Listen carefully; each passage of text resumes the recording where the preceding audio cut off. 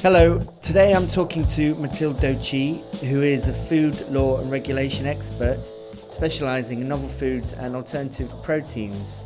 Mathilde has full and wide knowledge of the industry across all continents, and she's certainly the go-to person for many startups trying to find their way in this food revolution. She has some interesting predictions too, which you'll have to wait till the end to hear. So, I'm Alex Crisp, the host of this Future of Food podcast for TQ.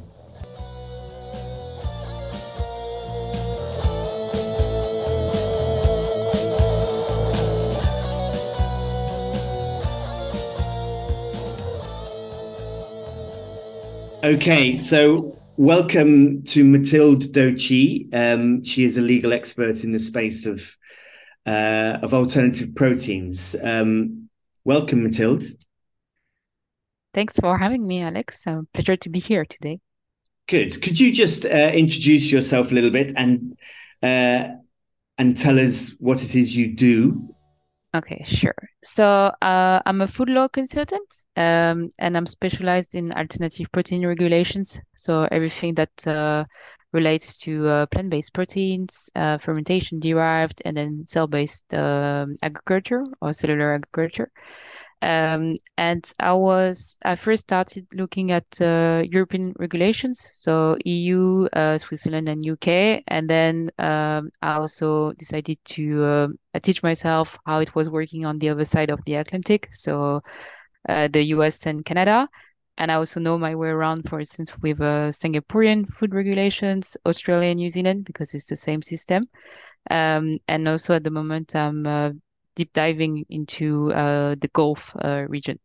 And I help my clients, so primarily startups, to navigate the regulatory landscape because they may not be aware that when they draft their communication strategy, many terms like organic, gluten-free, vegan, they are actually regulated or sometimes regulated by third parties, so certification bodies. And you shouldn't use the terms if you don't comply with the requirements that are set in this legislation. Okay, it sounds like a bit of a minefield then. So I suppose because it's such a new industry, it's really important to speak to legal experts. And I suppose you can kind of guarantee that you have everything covered. Yes, like it's very broad. Like when we mention like food law, like most of the time people will only think about labeling, but it's so much more. It's everything that happens way before. So food safety risk, hazard, how do you do the management of such risk? Also like consumer protections. How can you make sure as a company that your message is like well understood? Um, and also when you are sourcing ingredients to suppliers, because many companies they are not able to produce like all the ingredients needed for the final product. They have to be sure that the ingredients that they want to use is authorized in the place where they want to sell their product. You have many things that don't are not necessarily allowed in Europe just because a certain company hasn't asked for approval yet, or just because it has been banned. Like for instance, a certain E number in the EU have been banned, but they are still allowed in the US. And what happened is like if you try to import such a product, then high chances that the at the customs, it will just be sent back. And as a company, you can also face fine because you are not allowed to import products that don't comply with the local legislation. Okay. So were you working in food law before you got into alternative proteins? So I started off working for a food supplement consultancy just at the beginning of COVID. I really wanted to move to Asia, to Singapore, but then it never happened because of the pandemics. And I was doing the compliance check for food supplements coming from third countries like the US, Canada, Asian countries, and so on. And then I switched to working for a multinational like ADM, which is a B2B ingredient company. So they supply, for instance, soy protein, emulsifier, like food additives and so on.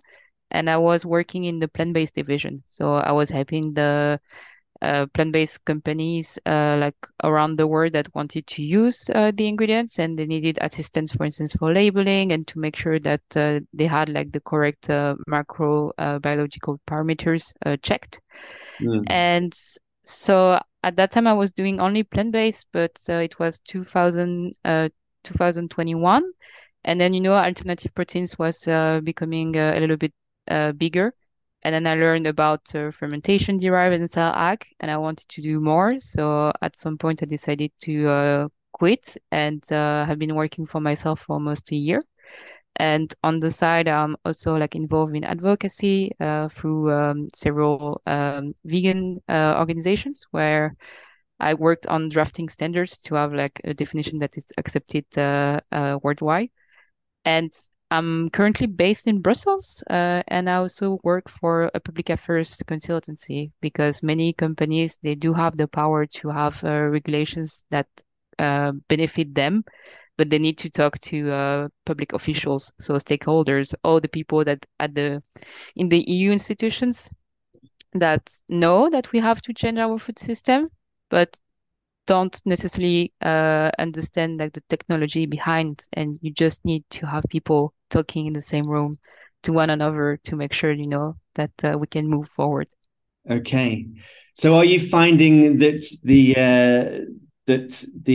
public officials are taking it seriously, even though it's not yet acceptable on the whole in Europe? I would say it depends on the nationality of the public officials. Like, I'm not sure if you have seen, but like recently, like Italy engaged in a war against alternative proteins. They want to ban the sale and the production of cultivated meat. Hmm. Even though it's not even allowed in Europe yet, because no companies has filled in a novel food dossier. And you have some countries, like for instance, the Netherlands, that with Austria are the only ones to have a protein strategy in place, that they want to have a solution to move forward the protein diversification, so transition.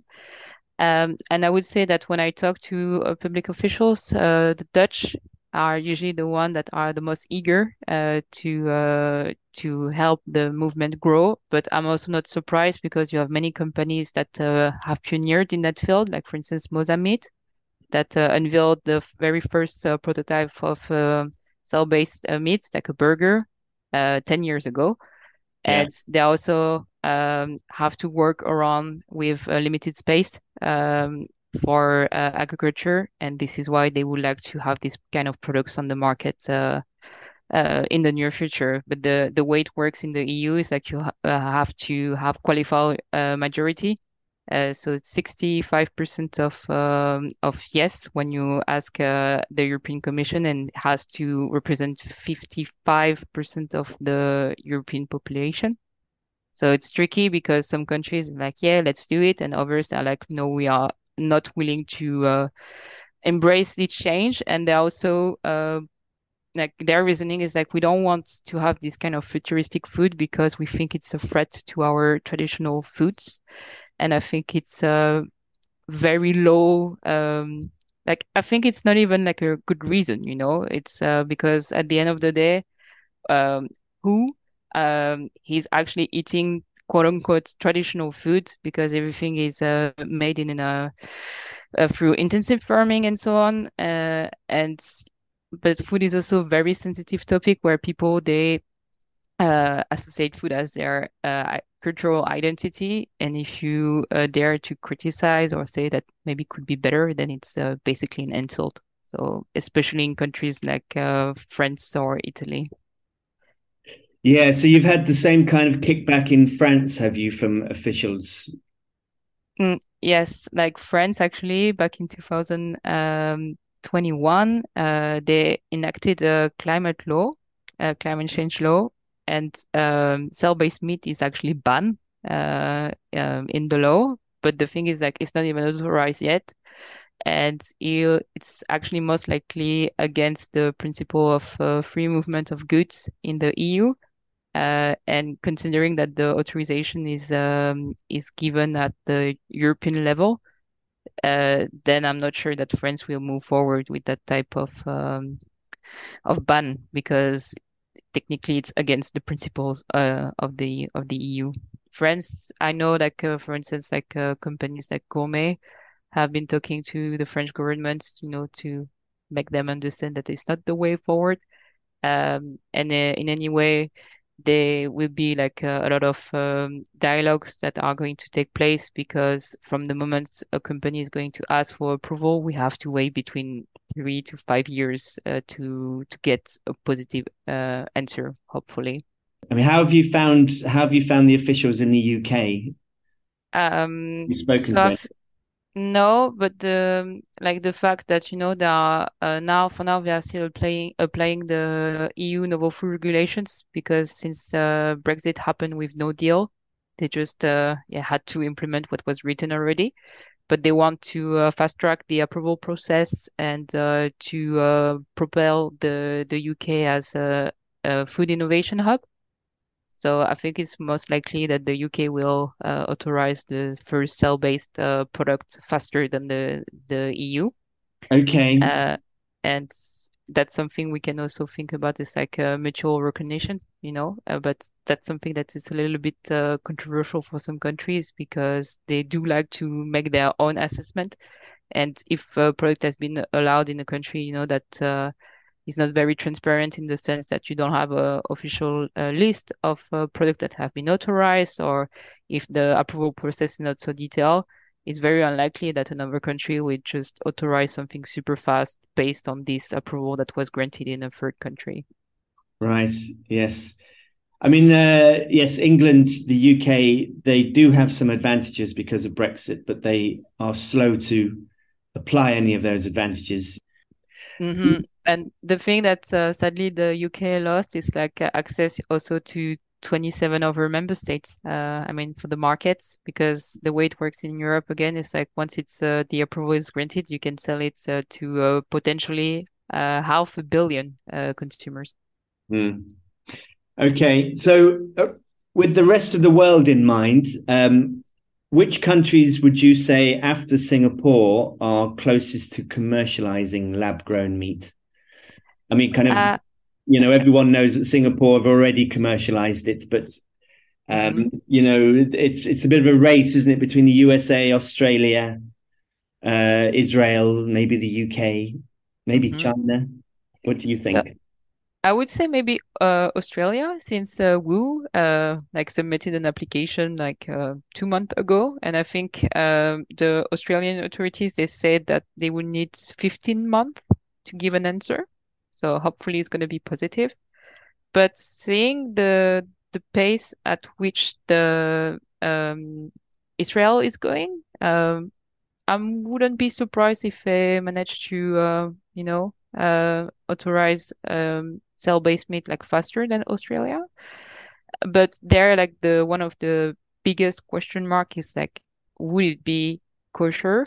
Uh, because there is it's a must. It's not something that it's nice to have. And you have also countries that have invested in cell-based meat company, for instance, like Qatar with good meats. They are building a factory there, but it's also that every food that is sold in Qatar has to be halal. So then it depends if a halal certification body would be keen on authorizing cell-based meat for Muslims because then not all alternative proteins are treated equally, such as insects. Like there is a debate, like in the industry, whether or not it should be included in this category.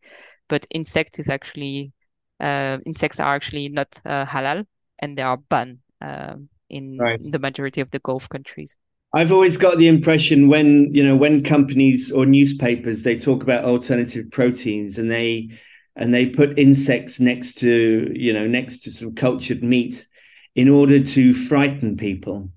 Hmm. I think it's more of it's kind of politicizing it, you know, to say if you it's to sort of associate alternative proteins with insects. And most people around the world, if they think about eating insects, it Hmm. makes them, feel a little bit ill or something. Hmm. Um, and I But suppose in Israel, with the idea of kind of making things kosher, you just need to find a religious person who can agree that it's kosher. yeah. Or if they can't agree that it's kosher, they'll just be selling to, external markets. Mm, for sure. And but in countries that have strong ties with a specific religion, like for instance Israel with Judaism, and yeah, the Gulf country with Islam. So you do have like certification bodies like that are independent. So usually they are not like state entities. But then you also have like authorities that is higher, like a chief rabbi or a chief imam, Right. and then it will depends which direction this person will go. That will detect like whether or not you have a certification body that are willing to go this way. We have the very same problem in the vegan certification bodies with vegan certification bodies because technically maybe cell-based meat could be suitable for vegans, but the whole point about veganism is like not to eat or just consume something that has involved like animal suffering or exploitation. And vegans and vegetarians, they have been doing very well, without meat substitutes and so on. So when they are not the target market anyway. Yes. And also there's the argument that, that it is kind of taken from the cell of an animal, isn't it? Mhm. Initially. So it's not 100% vegan, Mm. perhaps. It's, I would say, like, just from a personal point of view, maybe it could be certified as vegan, but then you need to look at the whole supply chain, how the cells were taken, if like the animal suffered, if you did also like animal testing further down the line, because you have some regulatory bodies around the world that won't give you a choice when you present like safety data and they deem that it's not sufficient, then they will force you to go like a tiered up. So, for instance, at first you may have conducted the in silico or in vitro testings, and if the results are not concluent, are not satisfactory, then they will force you to do in vivo testing, and you have to use animals for that. Okay. Okay. What are the sort of laws that you are looking at? So we are looking at novel food regulations. So it's basically a food that has never been eaten before, and in order to be authorized, you need to have regulatory authorities to have a look at the production processes and to make sure that the food is safe. And the amount of data that you have to submit depends on the jurisdiction. Some of them they don't require so much. Some of them is like way more extensive. And then we also are looking to like general food law. So in the sense that you have requirements that apply to any type of food, like for instance, like labeling, nutritionals, good manufacturing practices to make sure that the food was produced in an environment that is has the highest standard for hygiene. Mhm. And one thing I've been discussing with some clients recently is everything related to customs and import exports because once these products are going to be authorized and they are manufactured in a certain country, how does it work if you want to sell it abroad?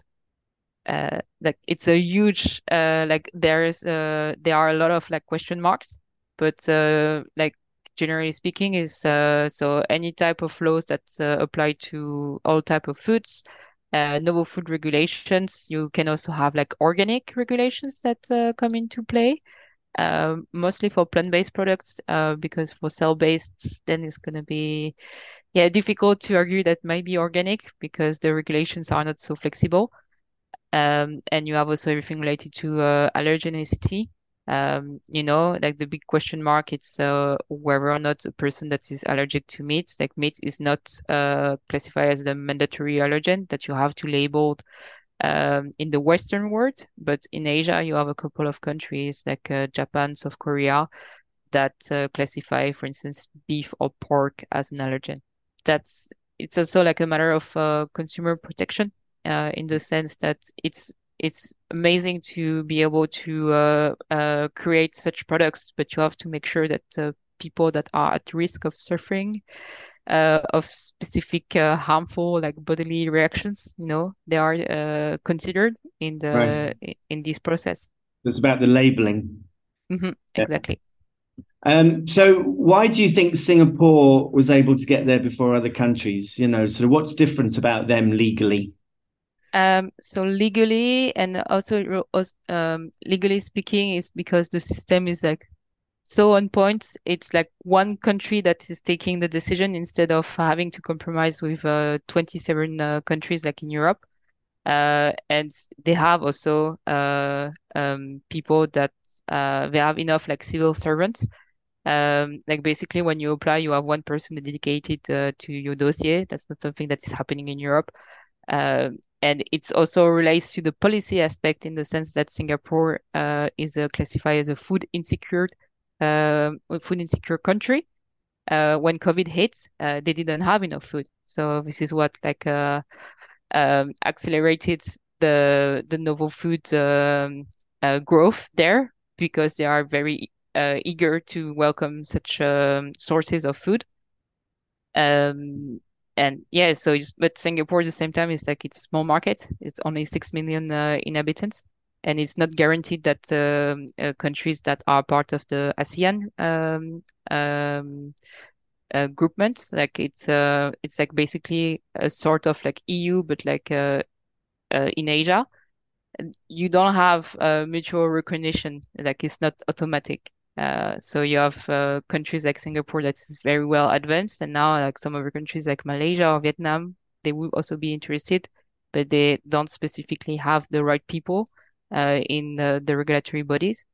But they are looking at ways to also create such a system. Okay, I imagine that Singapore have a very pragmatic approach to these kinds of problems. Hmm. Um, Hmm. And um, yeah, yeah. I think it's like you also have less like lobbies like big meat or big dairy in Singapore as well because you don't have so much space. I'm assuming that a lot of dairy and milk products are actually imported. So then it's like less pressure from external group to possibly fight such a movement. But they are definitely on point, and um, I think their expertise will benefit also like other countries.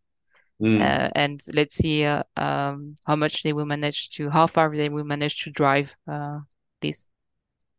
Yeah, have you had much experience of the lobby groups who are fighting against cultured meat? The meat groups, Uh, the intensive farmers and that sort of thing. like in Europe, it's like so farmer organizations they make a point that this type of food would be classified as unnatural, but like legally speaking, you don't have, at least in Europe, a definition of what the natural food is. And they use the cultural arguments that if it hasn't been created up until now, it's because it shouldn't be eaten. So I think the argument is like not very compelling. Um, and they are also like fighting very hard for this because they don't want to lose their subsidies. The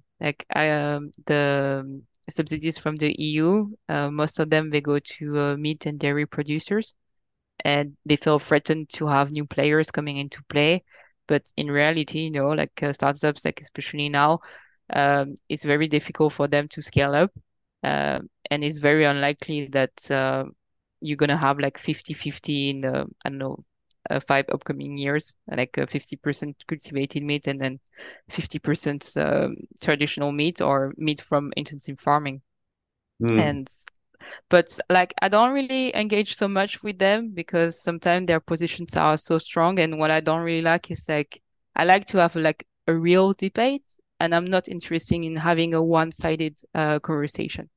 If you want to move forward and to learn from one another, you have to be willing to listen to your opponent and not screaming and say this is not even a debate that we should have. It's like that's as a society, we need to rethink the way we are producing our food system.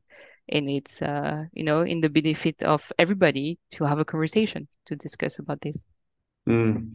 When I've spoken to representatives from the Good Food Institute, they always tell me that they're working alongside farmers um, in regard to education and that sort of thing, which kind of surprises me because I can't imagine farmers wanting to work alongside a body for the future of cultured meat.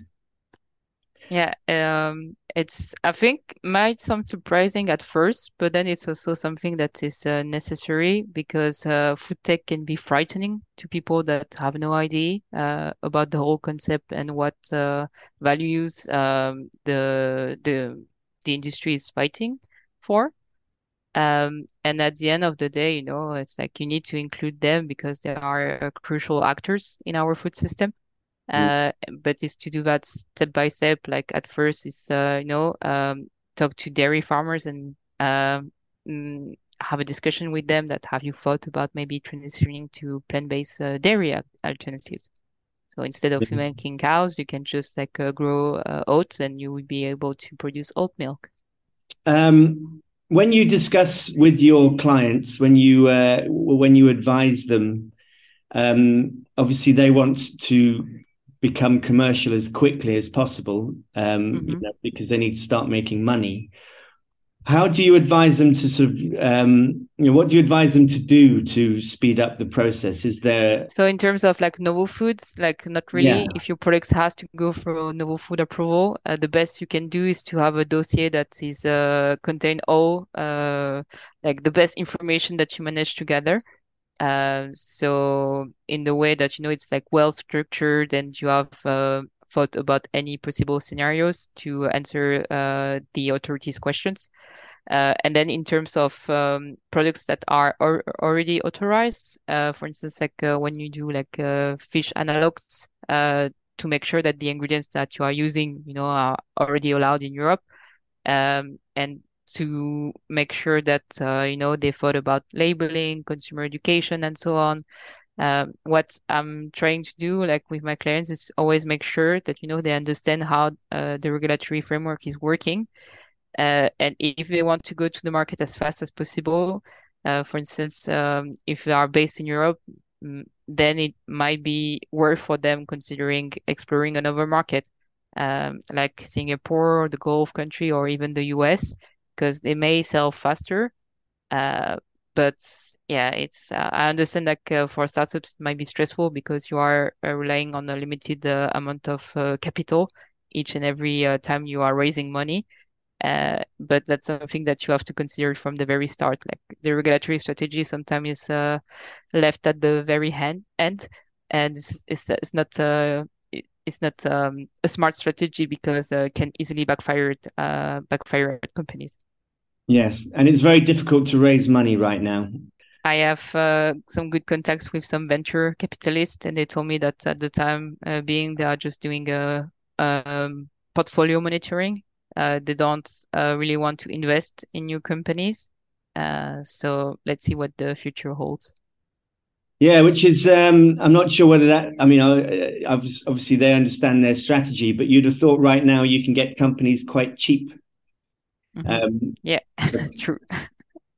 um, It's yeah, like I've studied like investments law, but then like for me, whether or not a company is worth investing in always relate to whether or not the product we have to go through like a long like regulatory approval process. right.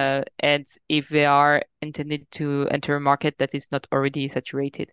This is what happened, for instance, with plant-based food. You see that a lot of companies that are leaving the markets, like Nestle is going to stop the Garden Gourmet line. because maybe the products they didn't answer consumer expectations. Right. But at the end of the day, you know, when the market is too crowded, only the best ones manage to stay. Yes. And in each country, one company is going to have to spearhead. Hmm. It'll need one country who goes and gets approval, and all the other companies can kind of ride on the back of that. But like in America with Upside and Good Food, Hmm. I think that was the name of the two. Uh, Yeah, no, kind of Upside and Good Food. Is that right? Am I right about that? yeah, yeah. Um, so, It's yeah. just one last question on that one. I know that they Hmm. they have had the first level of approval in America Hmm. from, is it the GSA? The FSA, It's FDA, FDA, FDA, and then it's gonna be the USDA. the I think. USDA. So that's what they need to do next, is it? Hmm. And so what's their next process? Can you just kind of clarify that? So it's gonna be like a regulatory like analysis again to make sure you know that everything is on point. And the USDA is the one that is also handling like meat from like a slaughtered animal. So they Mm, do have the knowledge for that.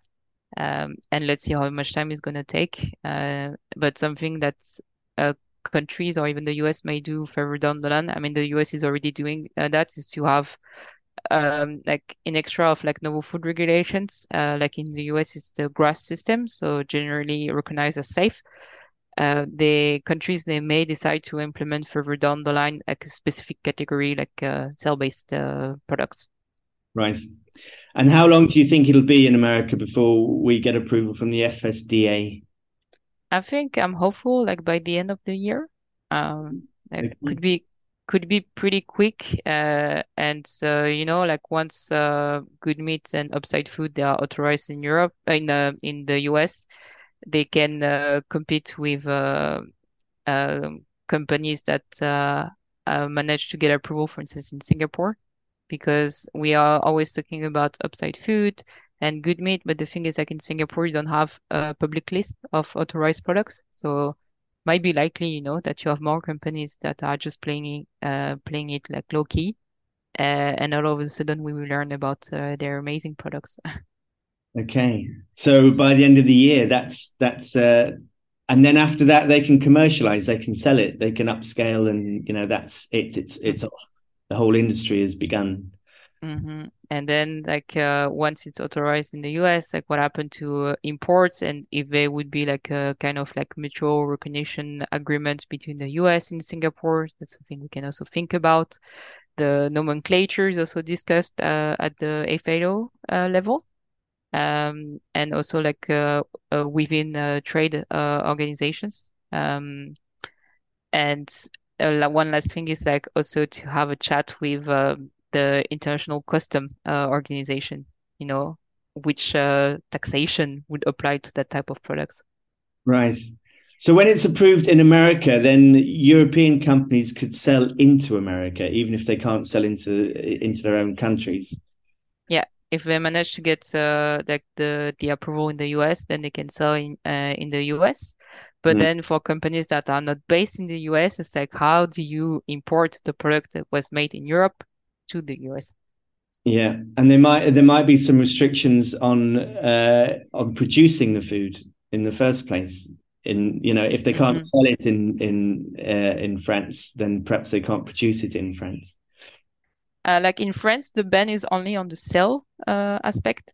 And in Italy, they want to have the ban on both the production and the sale aspect. But in Italy, you only have like one cell-based meat company, and it says a lot, you know, about the attitude of the country regarding alternative proteins as a whole. Right. Well, Matilda, I'm going to let you go now. It's been wonderful talking to you. You clearly know your subject very well. It's great to have to speak to someone so knowledgeable.